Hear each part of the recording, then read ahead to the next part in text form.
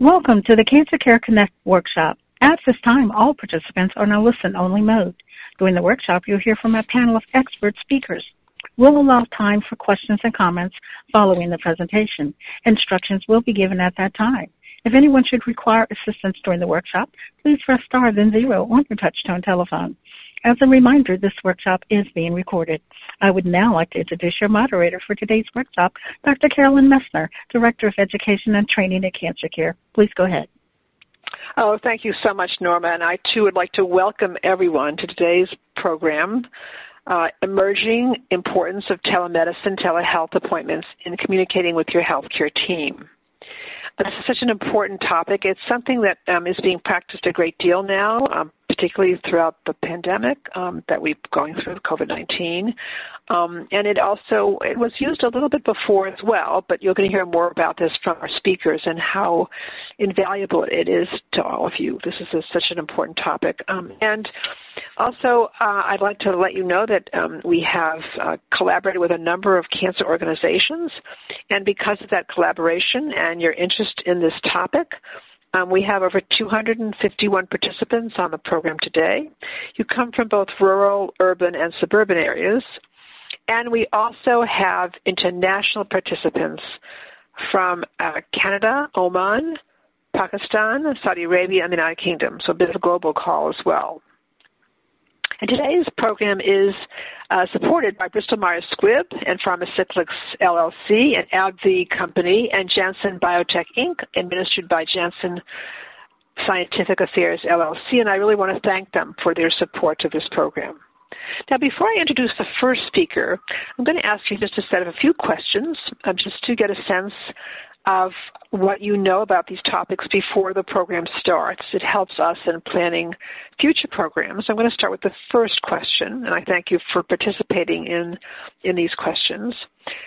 So on a scale of 1 to 5, with 1 the highest rating and 5 the lowest rating, please select your rating. And the question is, I understand the emerging role of telehealth, telemedicine appointments in the context of COVID-19. 1 is the highest rating and 5 the lowest rating.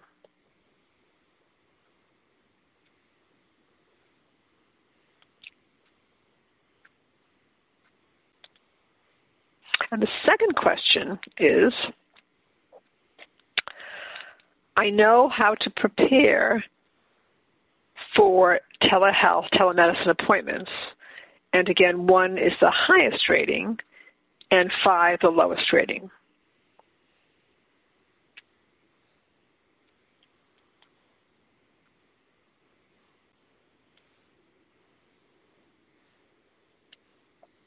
The next question is,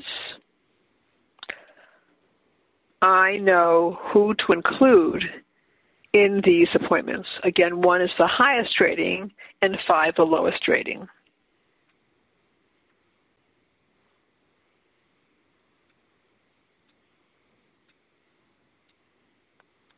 And just 2 questions left.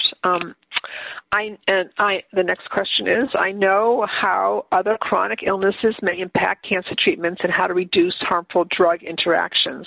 1 is the highest rating and 5 the lowest rating.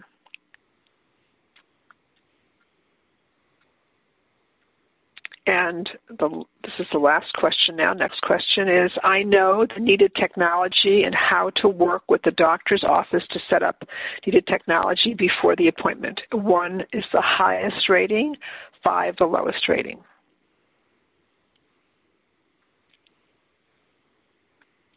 So I want to thank you all for participating in these questions. It really helps us to better understand what you know about these topics before we go into the program. And now we're going to start, and I'm going to introduce our first speaker. So it gives me great pleasure to introduce our first speaker. And our first speaker is Dr. Michael Wong. Dr. Wong is Professor, Cutaneous Cancers, Medical Oncology, Executive Director, Integration and Program Development, Cancer Network, University of Texas MD Anderson Cancer Center. And Dr. Wong is going to address an overview of your healthcare team. Who are the members of your healthcare team? The importance of communication, the emerging role of telehealth, telemedicine appointments in the context of COVID-19, discussing your treatment options, including clinical trials, and managing side effects, symptoms, discomfort, and pain. It's my great pleasure now to turn this program over to my esteemed colleague, Dr. Wong. Thank you very much, Dr. Mesner. It's my pleasure and honor to be able to speak to you today and in fact, to go in front of Dr. Fleischman and Ms. Flynn, who you will hear later, and they're excellent speakers. Today is a new day in medicine. With the advent of COVID-19, what it's really done is push what was happening beforehand into the limelight. We had been doing some telemedicine, televisits before, but with COVID-19 and the need for social distancing and for protection of our most vulnerable patients, we really have pushed and pulled telemedicine and video visits, televisits to the forefront, such that in my own practice, about a third of the visits are of this type. And in some surveys and in some practices, over half of the visits are remote as we speak. So this is becoming a very, very important thing. I think the first thing I want to address is the how to do it. My mother is 88, and I bought her an iPad, and for the first time she's learning things having to do with the operating system in Apple and so on and so forth. And just to say these words is frightening to many people. And how does it work? We are increasingly using devices to help you look at your medical record, to make appointments, to change appointments, and it is in that context that we also link to our patients. The most important thing is that to realize is that every practice, as they do this, is also involving or integrating methods to help patients do this. So, for instance, here at MD Anderson, in my practice, we actually have someone call the patients beforehand who are on the telemedicine list and have them go through some of the things technically that have to happen. One of the things I'm going to talk about as well is clinical trials, and in fact, we now do all the consenting process remotely, and so the outreach person will do that. When you do come into the practice, it is a wise idea to bring your device if you are having trouble with it and speak to a live person. Sometimes it's a simple act, and I say this to my own mother, to sometimes know where to push on the screen to make it happen. So she discovered if you hit the link with your finger, the Zoom call comes live, for instance. As simple as that. So there's always some methodology to that. And what does it really mean to do telemedicine visit? We are replacing the face-to-face with something which has in the middle of that a technological thing. And here it's a device or the telephone. So that means the way we communicate is different. And I tell you, I say this to my patients when they're in the room and their loved ones are on the telephone or I'm doing televisit. I say, I cannot see your face and I cannot read your body language. So please interrupt. I will not be offended because, it's sort of rude to sort of blurt into somebody. But I say, I can't, so please do that. I would much rather you interrupt me than let me blabber on. And, doctors hate silence. Someone once put a stopwatch on us and said that there's less than 5 seconds of silence before the doctor cuts in. So be aware that we're just programmed that way. So you should not be ever embarrassed to sort of find ways to communicate up front. I'll tell patients that it's very important to write things down. If you have questions, have it written down. I encourage them to do that. Sometimes I'll ask if we go through your list. Sometimes I'll say, tell me your number one in the list sometimes. That's very important because it also speaks to something else that Dr. Mesner mentioned in this program, which is, managing side effects, symptoms, and discomfort. And I tell folks and my patients, I tell them, you're the boss. You're the boss of this interaction. I don't have a CAT scan for pain. I don't have a blood test for things like for pain. I rely on you to tell me. I learned a very hard lesson several years ago. We did a survey to look at how patients perceive symptoms, and much to my shock, I found out that patients would trade 3 months of life as long as they don't have nausea, vomiting. They hated it that much that they'd rather live less time on this earth than have nausea, vomiting. That really told me that this is an important symptom. And again, it's not something that I have a blood test for, a scan for. I can't do an X-ray of that. It's something you tell us. So it's so important. And so this is something which is really problematic. I can't see your face. I can't see your body language. So you have to say, doctor, this nausea, vomiting really is, upsetting me, or this pain is really terrible. And you have to start with that and give it a sense of it. And so we lose something in the technology, but the onus is upon us as a team to get this together. And again, I'll say to you, you are the boss of that interaction, right? We depend on you to do that. And again, to remind you how doctors love to go on. Now, who is the person you talk to? Who's a member of your team? Of course, a doctor leads a team, but we now have extenders, nurse practitioners, physician assistant, who, for the most part, can handle the problems that come through. And they're much faster than I am, for instance, because they are primarily responsible for running running my practice. So they have their finger on the pulse. So these are people you can also reach out to, and almost certainly they're easier to get than the doctor. Through no fault of our own, we're running around doing other things, including administrative things, and making sure the clinic runs. And so sometimes the patient care aspect is very quickly handled by a nurse. So I tell my whole team, which is my nurse, my nurse practitioner, my physician assistant, they have the full power to do what they need to do, look after you, and to delegate upwards. What does that mean for you is that somehow the primary maneuvers you put in, you spoke to the mid-level practitioner, and somehow it's not being solved, you have the right to say, listen, can I speak to the doctor, right? And again, we can't see your face, and we can't see your body language. You have to ask for these things. So, and there's no such thing as an embarrassing question. I tell all my patients, no one ever died of embarrassment when they do this. So again, you're the boss of that. Something's really happened as well with technology, which is very important.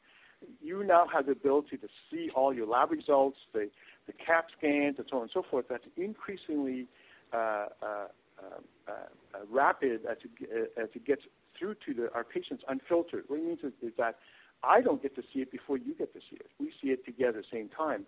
So another thing that's important is to actually ask about the things that concern you. Says, doctor, what does this mean in the CAT scan? It's just important, and to sort of get a sense of what's going on. It's very difficult to read these reports, and it's a bit like asking me to read a financial spreadsheet, which I cannot do. Right? I know it's important, but I can't do it. That's not one of my skill sets. And so why should we expect you to be able to read these reports unfettered and unhelped? And that's one of the things that you should also look into. So technology helps you, but provides you with a lot of things that you cannot really understand through no fault of your own. So it's very technical. So which comes to one of the other things. When should you not have a televisit? I think the things that we can't measure right, the pain, the discomfort, so on and so forth, very important to sometimes have a face-to-face about that. I, for one, try to schedule in-person visits whenever we have evaluation scans or things like that. As an oncologist, these are very important. But also for me, because we'll see things in a scan which requires us to interpret it with you standing there, right? I'll tell people that scans and things like that are just pictures, but they don't tell us how well things work. I can take the picture of your car, but I can't tell you if that thing starts, how the brakes work, and what gas mileage you get, right? But I just know it's a picture. So very important to have sometimes a person in front of us to see how things are going, right? I remind medical students, there's no X-ray for asthma, right? It is a symptom you have. Doctor, I can't breathe. I'm having trouble. You can't see that in an X-ray. So again, these are things important in visit, right? And finally, there are things that you want to talk to your doctors about, and sometimes they require face-to-face, very personal things about relationships, things about how things are going on. So I have just talked about technical things, but these are things that have to do with how things are going in your life. Sometimes require a face-to-face. And you should ask for these things if necessary. And another thing is I do skin cancer, for instance, and the worst thing you can say to me is, doctor, I have a rash, which drives me crazy because I need to see it, feel it, look at it, press on it. So for really difficult things like that, please ask for an in-person visit, or even better with technology, take a picture, which helps us a lot as things evolve. Finally, as we get to the end of my time with you, I want to talk about clinical trials. These are mechanisms for us to be able to use new treatments, new medications, new strategies on patients. We cannot just open up the cupboard and say, try this. We have to do it in a systematic way. And because of that, we have to do it in a clinical trial setting. So these are things that we're doing increasingly by remote. We're doing our consenting process by remote. But again, I tell you, at any time if things don't make sense to you, that's where you sort of raise your hand and say, this is not making sense. Explain it to me. Or like they say, explain it to me like I'm a 5-year-old, which is what I say to my staff sometimes. So as I close up my time with you, I want to emphasize the most important thing here, which is how communication is the crux of what I've just talked to you about. It is a centerpiece. And telehealth is just a mechanism. It's a way to make this happen. Anytime we communicate, it is an interaction between two people or two sets of people. And so that's never perfect. So, our best efforts are used to try to make it better. And we solicit your opinion in these calls. I always ask them what works for you. I'll end by saying, you are the boss of that interaction, so please be proactive in doing so.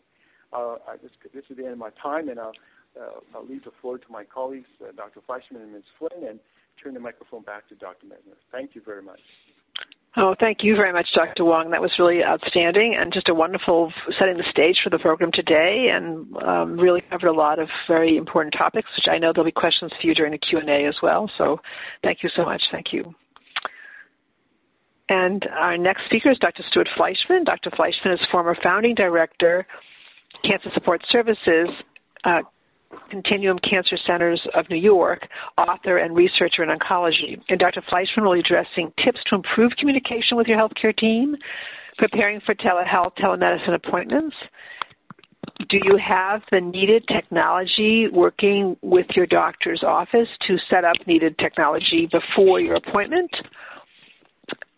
Who to include in these appointments, family members, partner, long-distance caregivers, and then also determining 3 key questions at the start of your appointment, so prepared list of questions.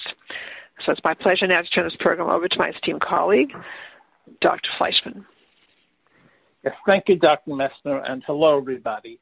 Dr. Wong gave a very good introduction and a lot of good information about how we're trying to manage your care during the COVID-19 crisis. It's been difficult for your providers, too. I can say that, in medical school and in our training, we weren't really taught about how to provide care over the phone and through video. And we're learning along the way about how to do it. We know how to provide the care, but how to include you, as Dr. Wong emphasized, and your family in these interactions is something that we were not experienced to do. And with about a year under our belts, I think we're getting better at it. So my job today is to really go into some of the nuts and bolts of how to prepare to use telehealth the best. So first, the first question is, how will you and your provider be communicating? It could be on a regular telephone, on an old-fashioned landline. It could be on a cell phone. It may be on a tablet like an iPad, but there are certainly other products from other companies that work the same way. Or it may be on a laptop or desktop computer. And obviously the telephone, there's just audio interchange only. On the tablet, you can see each other. Sometimes the quality is good. Sometimes it's not. Most of the time these days, it's a lot better than it used to be. And then if your laptop or a desktop has a camera built into the screen, as many of the newer ones do, or someone has added a camera for you, you'll be able to actually speak and see each other, which is a big help.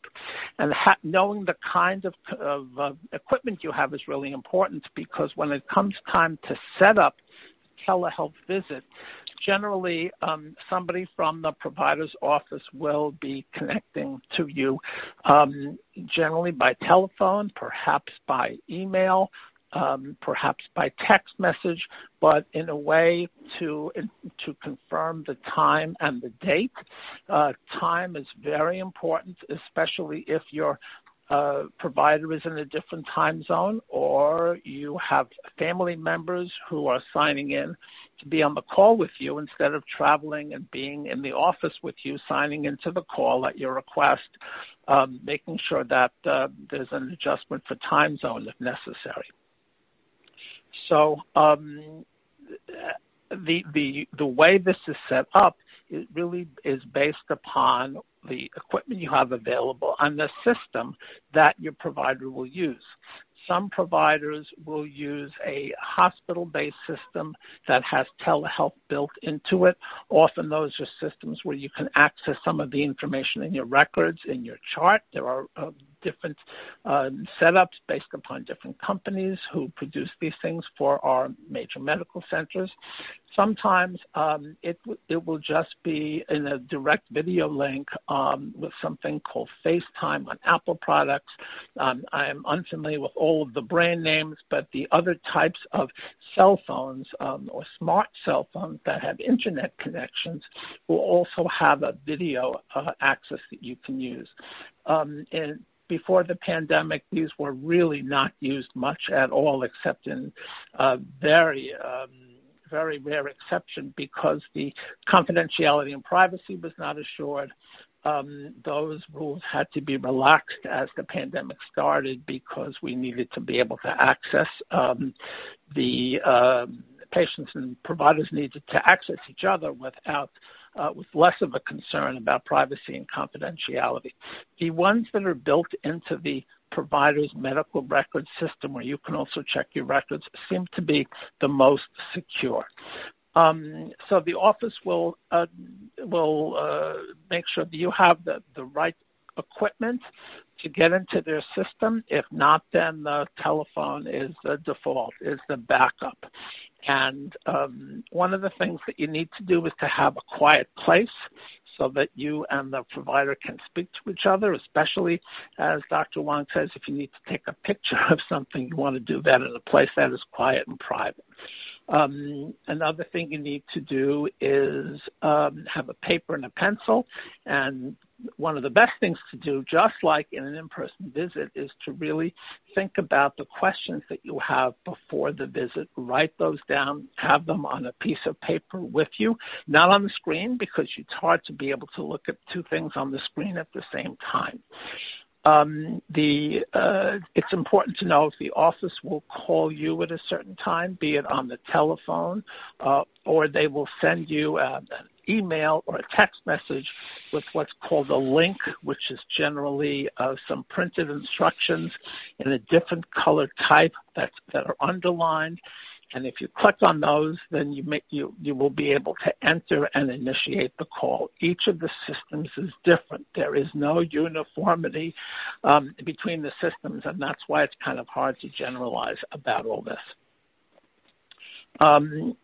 If you're unsure about how to operate this, please, day before or 2 days before, speak to someone in the provider's office. They understand that we're all new to all of this, and they will help you with a test drive, with a dry run of connecting if necessary, so that you and the provider will know that at the right time, you and whichever family members or friends you want to be on the call will be present. As far as who to include, the who is up to you. And one of the few advantages that we have found during these telehealth visits is that a family member or a close friend who you want to be part of your care, who lives in another city or another country perhaps, can participate in the call as long as they have the same technology and all the information to sign on. It's very helpful to have someone else on these calls, just as it is to have someone else in the office with you when you go for an in-person visit. They can listen with an ear that is not worried about what the next question will be. They can even take notes for you. And you have someone who you can discuss things with afterwards if you are about to make an important decision about care.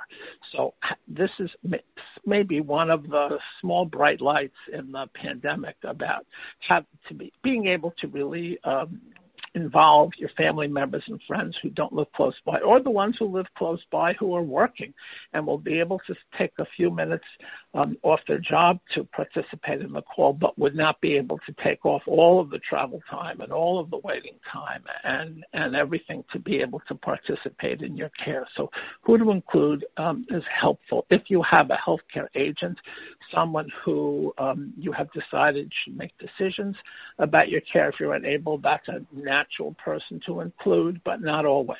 That's up to you. As far as getting the questions together, I think the content of those really depends upon the situation, where you are in care. If it's the very beginning, if you're just finding out about cancer and the treatment plan, there'll be more than 3 questions. You'll have a lot of questions. And then during the middle, a lot of the questions may have to do with side effects that you're getting or managing, let's say nausea or skin changes or fatigue or a number of things that can come with chemotherapy or radiation therapy. And afterwards, many of the questions may be about, how you get back to yourself, how you regain your strength, the kinds of things you need to be eating, the exercises that you need to be doing. Another possible advantage of the telehealth visits is you may be able to have an easier visit to some of the specialists who you would not normally have very quick access to, like the physical therapist who understands cancer rehabilitation, or the genetic counselor, or a social worker who's in another building at the facility where you're being treated, or the nutritionist. And this is also one of the advantages of dealing in a remote system that we would not have in person. So I hope that's helpful. I realize that each situation is a little bit different, and the circumstances about signing on and the technology will be different. But if you feel that you have the idea to test drive it beforehand, I think that would be very helpful. I'm sure there'll be questions about this, and I'll turn over to Dr. Messner again. Oh, thank you so much, Dr. Fleischman. That was really outstanding. And the concept of a test drive is really a neatly coined term to actually give a run-through with the healthcare team is something that some people don't do and then run into difficulties that morning and that afternoon, and then it eats up time during your appointment. So it's just as well to do it all ahead of time. So thank you. It's excellent. So I'm sure there'll be questions for you during the Q&A as well. And our next speaker is Ms. Sharon Flynn. Ms. Flynn is an oncology nurse. She's a nurse practitioner, nursing research and treatment and translational science, clinical center nursing department, National Institutes of Health, Clinical Research Center. Ms. Flynn is going to be discussion of adherence, taking your treatment on schedule, how other chronic illnesses may impact your cancer treatment, reducing harmful interactions, your follow-up appointments, care and questions between telemedicine appointments, who to contact evenings, weekends, and holidays with their contact information, and before balancing your quality of life with your healthcare needs. It's really my great pleasure now to turn this program over to my esteemed colleague, Ms. Flynn. Oh, thank you, Dr. Messner, for the opportunity to be on today's call. And thank you to all of our cancer patients and caregivers for also being on today's call. We're here to help you, so I really hope that the end of my presentation you'll have some great questions to ask us. So I'm going to first start talking about treatment, keeping your treatment on schedule. So medication adherence, we sometimes call it medication compliance, basically means taking your pills or your treatment at the time it is scheduled and the way that it's ordered. So, for example, if you have a medication that your prescriber ordered at 8 a.m. and 8 p.m., it means that you're taking that pill or that treatment at approximately 8 a.m. and 8 p.m. every day that it's ordered. It can also mean how you're taking that medication. So if it is a medication you have to take on an empty stomach, that you wait 2 hours before consuming a meal after taking your medication. So I have a couple of quick tips for you regarding keeping your treatment on schedule. And the first thing is to ask your healthcare provider what should I do if I miss a dose of my medication? And unfortunately, there isn't a universal answer for all cancer treatments. So it's important you ask your provider for each medication what you should do, because there might be something different to do if it's 2 hours late versus if it's 12 hours late, or if you missed an entire day or two of that medication. So it's important to know and ask ahead of time. We're all human, and we can, accidentally forget to take a dose of a medication, what you should do if that occurs. And then next, I want you to look at your entire medication schedule. So write down all of the pills that you're taking, all the treatments, and what time that you are scheduled to take those. And really think about, does that fit into my lifestyle? So are you more of a morning person or more of a night person? So for me, I'm a morning person, and I treat a lot of young bone marrow transplant patients who are more night owls.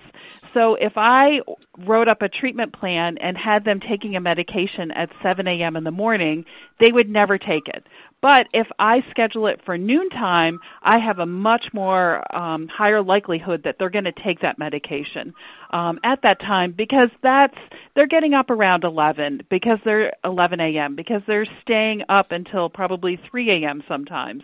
So if I can adjust that treatment schedule, I know that there's a greater likelihood that they're going to take those medications and stay on that schedule. Next, you want to look at that medication list and think about how many pills are you taking, and do you know which each pill is treating. So sometimes I have patients come to me and their medications are in a baggie, and they say, here are all the pills that I'm taking. I take 4 white pills, a blue pill, and 2 pink pills. And I say, okay, do you know what you're taking these medications for? And sometimes they don't. Sometimes they can tell me maybe what one of the pills is treating, maybe their high blood pressure or their high cholesterol, but they're not exactly sure. So it's really important that you match up each of those pills to why you're taking it. And on your medication list, I also ask all of my patients to include all of the medications that they're taking. So not just the ones that I might prescribe them for their cancer treatment, but are they taking any vitamins? Are they taking any medications over the counter, maybe a cough syrup or something for a headache? Are there any herbal supplements that they're taking? And it's really important that they write all those down so that I can look and take it to the pharmacist to see if there's a potential interaction between any of the prescriptions that I might be prescribing them with their current medications that they're taking. And so I also have my patients look at the size of their pills or tablets. And if I know there's going to be a particularly large pill, so sometimes potassium pills are a little bit larger than some of my patients can swallow. I want them to look at that pill and honestly tell me if they're able to swallow a pill that big, or if we need to switch it to something that's maybe in a liquid form or in a powder form. That's really important to sticking on schedule with their medications. And to just let the team know that if they are struggling with a particular pill, does it taste bad? Does it maybe give you nausea or some other side effects? And so you might be hesitant to take that pill. I want to know about that so that, maybe there's some different strategies that we have for them taking that particular medication. Like I said, maybe there's a liquid form, a powder form. Maybe taking it with a particular food will help mask the taste of that particular medication. And we also know that how you're feeling about your cancer can influence keeping your treatment on schedule. So do you believe that this medication or this combination of medications are helping you? Hopefully the answer is yes. But sometimes the answer is, I'm not sure, or no. It can be very difficult to take a lot of pills during the day or be going through a treatment if you have questions about the goals of your treatment or how the treatment is helping you. So if you have questions, please talk to your healthcare providers about that. And so I'm going to move on next to how chronic illnesses may impact your cancer treatment. So in addition to keeping a list of all of your medications, it's helpful to have a list of any illnesses or chronic conditions that you have, such as high blood pressure, asthma, psoriasis, diabetes, and to bring that list with you each time you have a medical appointment. For some of my patients, they've been living with those conditions for a very long time, and so they forget to bring them up when they see a new provider. And so it's helpful to have that ongoing list either on your phone or on a piece of paper that you can bring to healthcare appointments. And we talked about earlier about those over-the-counter medications, prescription medications, herbal supplements, maybe natural products, that we want to have an ongoing list of those, of everything that you take, so that your healthcare provider can look and see if there are any potential drug interactions there. And so what that might mean is if you're taking a cough syrup that has Tylenol or acetaminophen in it, I wouldn't want to recommend that you take more Tylenol. And if I did, that might interact with your liver and have some other consequences. So that we know what all the ingredients of the medications are that you're taking, we can look at the overall picture with the help of the pharmacist to see, are there any things that might have an interaction. And so it's very popular now, the CBD oil, and we know that if that's taken with a blood thinner like warfarin, it may cause an interaction. You've probably heard grapefruit or Seville or the bitter oranges can affect anti-cancer medications, antibiotics, pain medications, cholesterol medications, many different medications. And so having that list available that we can talk to you about your medications and then ask you questions about your diet. And do you consume grapefruit or Seville oranges? We're in the middle of spring here in the United States, and there are spring holidays like Ramadan, Passover, and Easter happening around this time of year. And so I want to bring up that if fasting is part of your celebration, please notify your healthcare team prior to the event. It might not be safe to fast while you're receiving certain cancer treatments or for people with certain medical conditions like diabetes. We definitely want to work with you to celebrate your holiday in a safe manner that will not compromise your health. So it may involve just a couple extra questions, but it will help you celebrate in a safe manner. And so next, talking about follow-up appointments, care, and questions between telehealth and telemedicine appointments. And I'm going to review some of the points that Dr. Wong and Dr. Fleischman already brought up because they are just so important for telehealth and in-person appointments. And the first one is to prepare for your appointment by writing down all of your questions. And start with what is that question that's most important for you to answer. To take notes during that appointment, and as Dr. Fleischman said, it's easier if you're on a telehealth appointment and someone who can't be with you at that time can join by phone or link into the appointment, so maybe they could take notes. And it's important with every time that you are on one of those appointments, especially if it's a new provider, that you get their contact information. So ask them, how can I get in contact with you Monday through Friday during regular business hours? And then how should I contact you if it is during evenings, weekends, or holidays? It might be a different number. So it's important to have both of those numbers. One might be their general office phone number, and the second one might be an answering service, or it might be one of the nursing units within a hospital, or even a page operator within a hospital. So it's important to have those numbers so you can get your questions answered no matter the time or day of night. Next, having not only taking notes, but having written information with the patient portal, it's becoming easier to get access to written information about what happened during the appointment. But I think it's also a great place that you could see your lab results and look at the treatment plan. It's nice having everything in one place.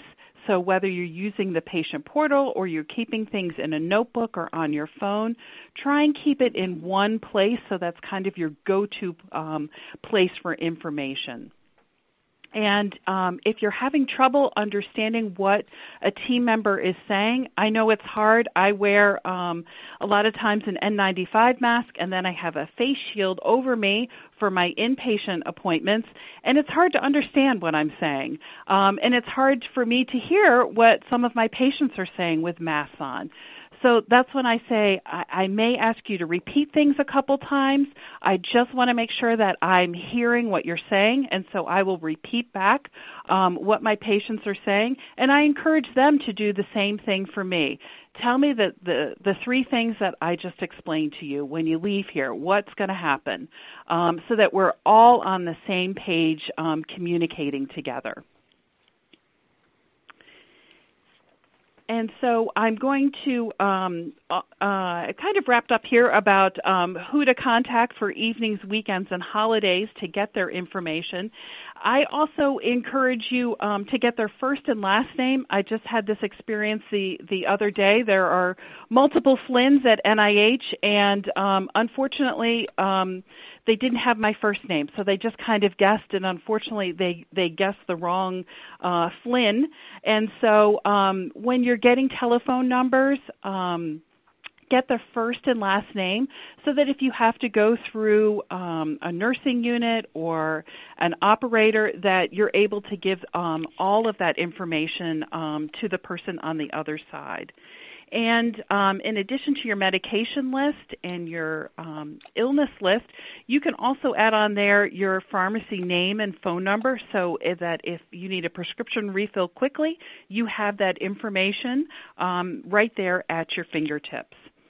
And so I'm going to end my section by just talking about briefly balancing your quality of life with your healthcare needs. And so one of the big takeaway points is to identify your priorities. Take a step back and identify what things really matter to you right now. What changes do you need to make to focus on these items? Is it going to a wedding in 6 months? Is it,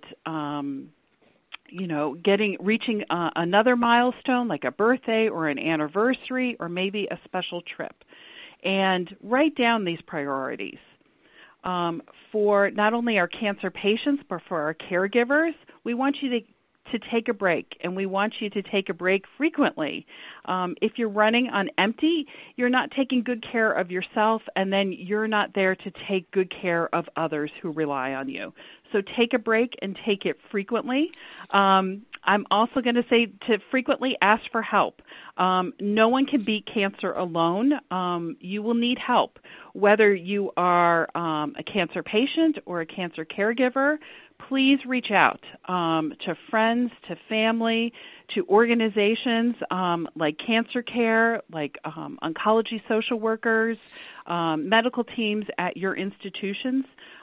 They're there to help you identify maybe resources for you, counseling, support groups. There's a whole host of things out there just waiting for you to pick up the phone or to type on the computer to ask for assistance. We want you to care for yourself with the same rigor and intention that you care for your loved one. And so with that, I'm going to turn the program back over to Dr. Messner, and I look forward to your questions. Thank you so much. Oh, thank you so much, Ms. Flynn. That was really outstanding. And also, you brought up a lot of issues that are really very practical and very important for people to be aware of that I think will come up during the Q&A, more questions for you, because it's really an excellent presentation and really getting to some of the issues of communication that occur in institutions that really are so vitally important to get to the right person and to be sure that you're getting your questions answered. So thank you. That's really excellent presentation. I'm sure there'll be questions for you during the Q&A as well. I'm going to say a few words actually right now about Cancer Care Services. I'm Carolyn Messner. I am Director of Education and Training with Cancer Care. And Cancer Care is a national organization, 75 years old, and founded in 1944, and we provide a comprehensive array of free services, all provided by oncology social workers. We have increased our social work department. We now have 35 oncology social workers on staff, and they provide a host of services from practical, financial, and copay assistance to a case management, which means we help you to get, if you need a resource that we don't have or that might be in your community, we will actually literally take you there virtually and be sure that you're connected and get that need met. And if it isn't met, we'll take you somewhere else. So we won't give you a whole list of places that you should call by yourself. We will call with you to be sure you are connected. It's a very important service that we've instituted, particularly during this time. Actually, people are having a lot of difficulty often getting the exact needs the things that they really need help with, and so that's really been very important.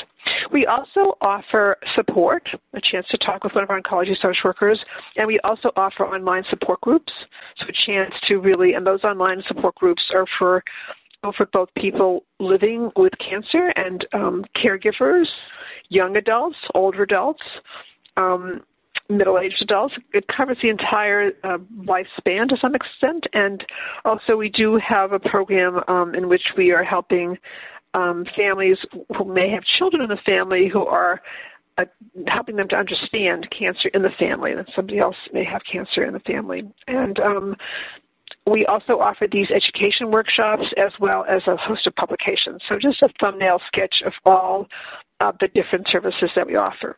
Now, before we move on to the Q&A, we're just going to ask you a few questions just to get a sense of now, from your experience now on this workshop, some of the things that what you may know now, and that helps us in planning future programs as well. So I'm going to start with this question now. As a result of what I learned in this workshop, I have greater confidence in the role of telehealth, telemedicine appointments in the context of COVID-19. Again, 1 is the highest rating and 5 the lowest rating.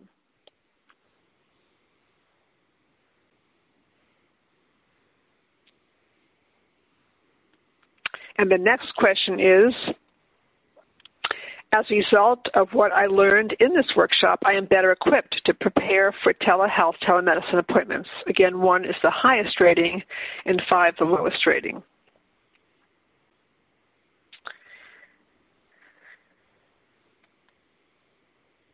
And the next question is, as a result of what I learned in this workshop, I am more knowledgeable about who to include in these appointments. Again, 1 is the highest rating and 5 the lowest rating. And just 2 more questions to go.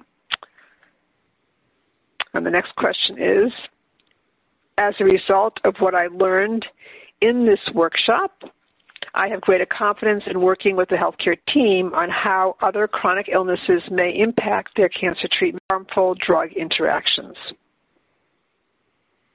And 1 is the highest rating and 5 the lowest rating.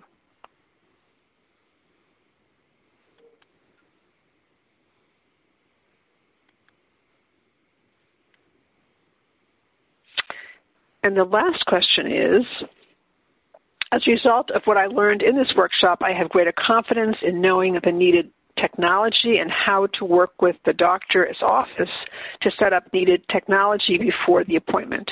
Again, 1 is the highest rating and 5 the lowest rating.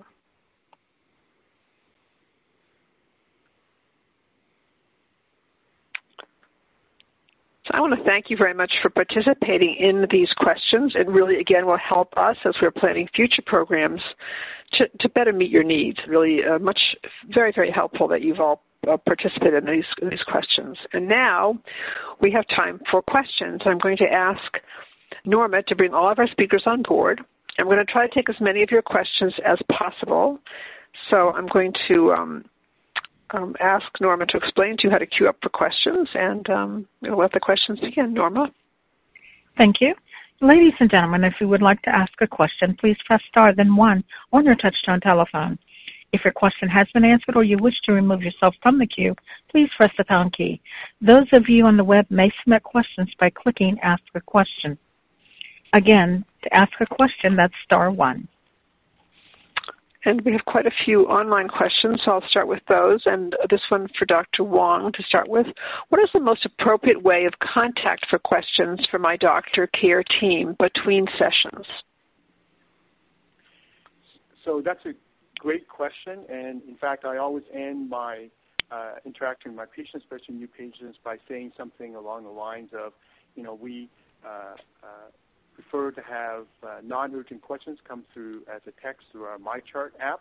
So, right, and for more urgent things, I always say, always call, right? So, and of course, if it's an emergency, like, and I define that, uncontrolled symptoms or, chest pain or inability to breathe, those are not things that need a phone call. That's near to emergency room or 911. So I try to lay it out to folks, and the reason for that is because, this is our system, our office, our setup.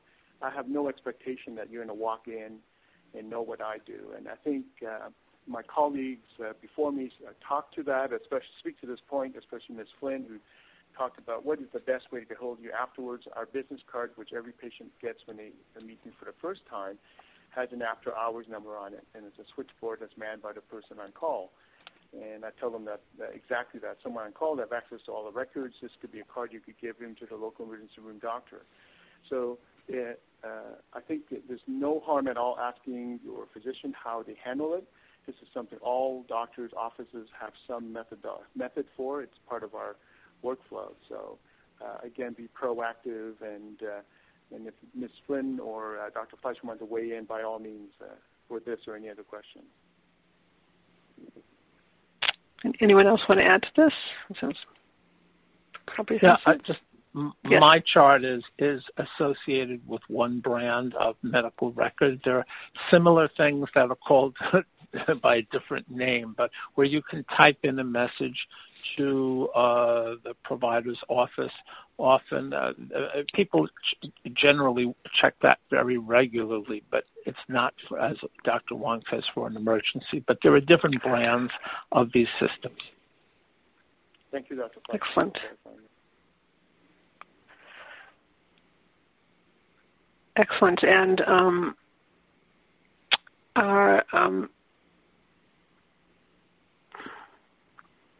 so our next question is for Dr. Fleischman.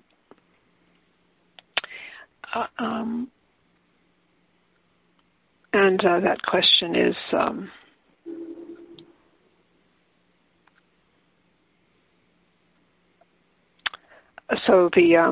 one of our online participants, if you could say a bit more about how much time the telehealth visits often last. Oh, that's a good question, but I'm not sure it has one answer. If it's your very first visit, and I know myself and colleagues have been doing some of the background work from an initial consultation in telehealth. So that could last anywhere from half hour to an hour, but it's not the sum total of your first visit. That's just the beginning part. So that would be a little bit of getting to know you, collecting a lot of information, particularly about, what symptoms you had, what tests were done, who did them, as well as some personal and family history about what illnesses you've had before, and perhaps asking questions about family history. Has someone in your family had a certain type of cancer? When was that? What do you know about their treatment? So the obviously the physical exam part can't be done, but all that other information can be collected for a first visit. If it's a follow-up visit, that could be from 10 minutes to an hour, depending upon the complexity of the problem. Excellent. So that might be good. Do people usually ask that up front, or how does that usually evolve? I think for a first visit, people are often told, the time frame. But if it's a follow-up, that's something a bit more unpredictable. It's kind of like when you're in the doctor's office. When the provider walks in, or whether it's doctor, the advanced practice nurse, whoever. I don't want to leave anybody out, but whoever sees you in person, you don't know if they're going to be with you for 5 minutes or 45 minutes. So that can often depend upon the nature of the visit and what needs to be done. Excellent. Thank you. And a question for Ms. Flynn. If I have a very unstable internet or a situation at home that doesn't allow for a quiet place to talk, how can I figure this out with my care team? Oh, that's a great question. And with kids being home, doing school online, with people being online doing their jobs, it becomes harder and harder to find a quiet area, and then that sometimes can lead to unstable internet, and so you might have a drop call. So key things that I try, you know your household better than anybody. So is there a better time to schedule appointments? Would that be earlier in the day, lunchtime, or later in the evening? And I would try and schedule appointments when the house is a little bit quieter. What I've had some of my patients do is they've gone into their vehicle and they've actually done their telehealth visit with me on FaceTime or like that kind of application, and we've had a conversation that way. Now, I don't recommend that for all appointments, especially if you have a rash or something that you want to show me. That's not the type of appointment that I want you to do in your car.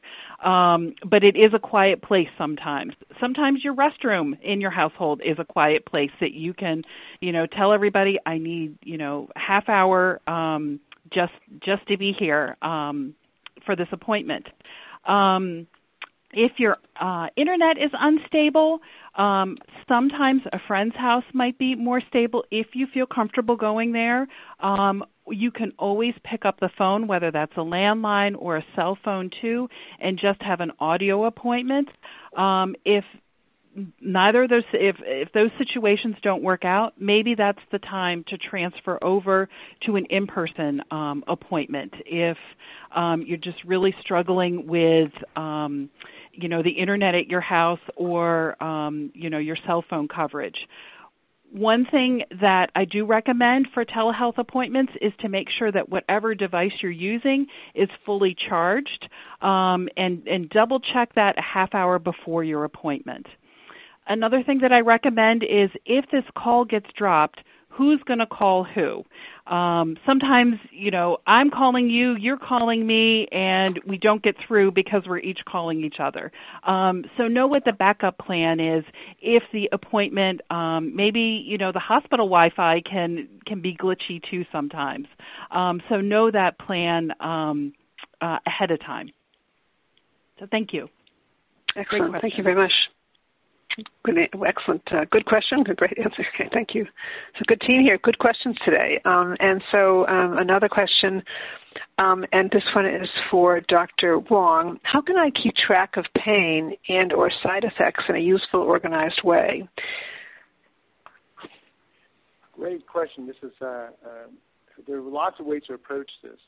For a formal assessment, if you like in our pain service here at MD Anderson, they actually hand you little cards that have smiley faces, and the idea is not to make it more complicated than it has, right? So you have a scale of smiley faces or not smiley faces, and you can sort of track that.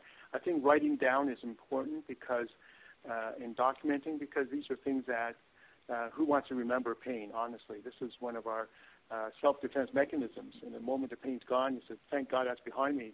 So writing it down is an attempt to sort of formally document it.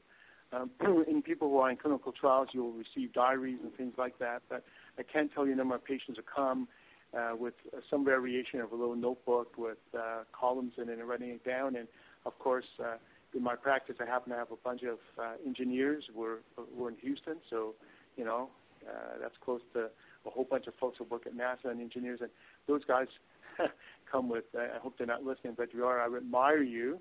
You come with Excel spreadsheets with graphing out symptoms. So it is use a mechanism that fits you and your personality and the way you do things. But the most important thing is to try to document, because oftentimes recalling a symptom, especially pain, we're naturally programmed not to go back and revisit painful things, becomes murky and unpredictable. I, on my hand, sometimes will track by calling pharmacies and ask how often they refill their pain medication to get a sense of how much is being used. But nothing is better than having you directly tell me what's going on and us collaborating and to find a new strategy moving forward. Excellent. Thank you. And Dr. Fleischman, so here's a question. What are the trade-offs as well as the benefits of telehealth, telemedicine? Well, the trade-off is what Dr. Wong said. So much of our communication is by expression and body language and how we're sitting and how comfortable or uncomfortable that we seem despite what we say or what's been said. That can be missed, and that can be misperceived both by the provider and by the patient on this. That would be one thing. The inability to have the parts of physical exam that need a touch are a limitation. There are devices that are being used just barely now in the United States, but have been used in other countries for years. It's a little thing that comes in the mail that for those of you who have a cell phone can be plugged in. I'm not sure which brands it covers and which doesn't, but it can amplify your heart sounds, your breathing, has a light and a camera. You can actually have the provider look down your throat. It's really amazing. It's still not like being in the office. I haven't found any devices that can feel a tummy or a variety of things that really need touch. But we always have to weigh this against the danger of having low resistance from chemoradiation during cancer treatment and being in a place where you're likely to catch COVID-19, despite all the precautions. So it's a real balance, and it's a hard call sometimes. Excellent, thank you. And Ms. Flynn, I'm still confused about how to navigate the technology for my telehealth appointments without going to the doctor's office. What can I do? So it might be easiest if you initially take your device to the doctor's office for a telehealth check. You can try over the phone, make an appointment, and then ask your provider if they have what we call here the tech check, where they do kind of a dry run of the appointment to make sure that your link is working to access the appointment, that the provider is able to see and hear you, and you're able to see and hear him or her. That's one option, is to make an appointment and ask if you can have a tech check. The other one is to actually bring your device in with your provider to make sure everything's working. I know that requires a visit in person. And the third option might be if you have a tech-savvy person in your family that could help you with that tech check appointment before your actual appointment. But the panelists, Dr. Fleischman, Dr. Wong, might have other suggestions. Well, thank you, Sharon. That's excellent, Ms. Flynn. And other suggestions? Anyone else? I think those are creative solutions. That's a really good idea. Yeah. Well done. Thank you. Well, I want to thank our participants for asking such great questions. I also want to thank our speakers for responding to those questions. And I also want to ask each of our speakers, in order that they spoke, to just give each of you a takeaway point from today's program, just to provide just something you'd like people to remember about today's program. So I'm going to start with Dr. Wong. Just what you'd like people to remember. Yeah, very simple. Document, write it down, and communicate in a way that makes sense to you. You're the boss. Excellent. Wow. Okay, thank you. And Dr. Fleischman? Sure. I think the most valuable thing is to think about the visit the day or 2 days before the visit, especially a Monday morning visit. Think of it on Thursday afternoon or Friday. And if you're unsure about what's going to happen, reach out to the office on Friday so that by the time your visit comes, then you'll be prepared and the technology will be as best as it. Thank you. Excellent. Thank you. And Ms. Flynn? And I would say have a list of your medications, of any conditions that you have in addition to your cancer. And just to reiterate what Drs. Wong and Fleischman said, write down your questions. That's so important to have your top 3 questions walking into that appointment and to take notes. Excellent. Wow. Thank you. Now, I want to thank, again, everyone, and I also want to recognize that I know many of you had a chance to ask a question, but there are many of you who were not able to get to your question. So this is what I suggest. For those of you who asked a question, and for those of you who didn't get to ask a question, I want you to go back to your treating healthcare team and ask the question again. For those who asked the question or those who didn't get to ask a question, or someone who was listening and hearing things and learned something, take it back to your healthcare team and see how all of this applies to their practice, to you and your telehealth visits with them, telemedicine visits with them. So be sure that you check back with your healthcare team because they actually know you best and can probably give you some additional help with it. So we never want to sidestep your healthcare team in any way. We hope this information helps you, but we also want you to know that you have, of course, a healthcare team, and that team consists of many other, I think we've mentioned that today, many other disciplines on that team who can be of help to you. So if no matter what the issue is that you're struggling with, your physician may be the best person, but if the question is one the physician will refer you to perhaps a patient navigator, a nurse navigator, an oncology social worker, a pain team, so all these different financial experts, so all these different things that you can access in your own institution. People often forget about the fact that that's really important to consider as well. With that all being said, I want to thank you all for your participation today. We're hoping that this method of telehealth, telemedicine appointments really does enable all of you to kind of keep in touch with your healthcare team, even if it's just to pick up the phone and call them and say, I have a question, I need to talk. You really need to be connected. That's very important. And I think you've heard many say on the call today that don't assume that your healthcare team know what's on your mind. You need to tell them, of course, always. If you feel something, I think this has come up in a number of our programs, if you feel something, say something to your healthcare team about what it is that's troubling you. That's really important as well. So again, I want to thank you all for your participation today, and I want to wish you all a very fine day. Thank you. Ladies and gentlemen, thank you for your participation. This concludes the workshop. You may now disconnect. Everyone have a great day.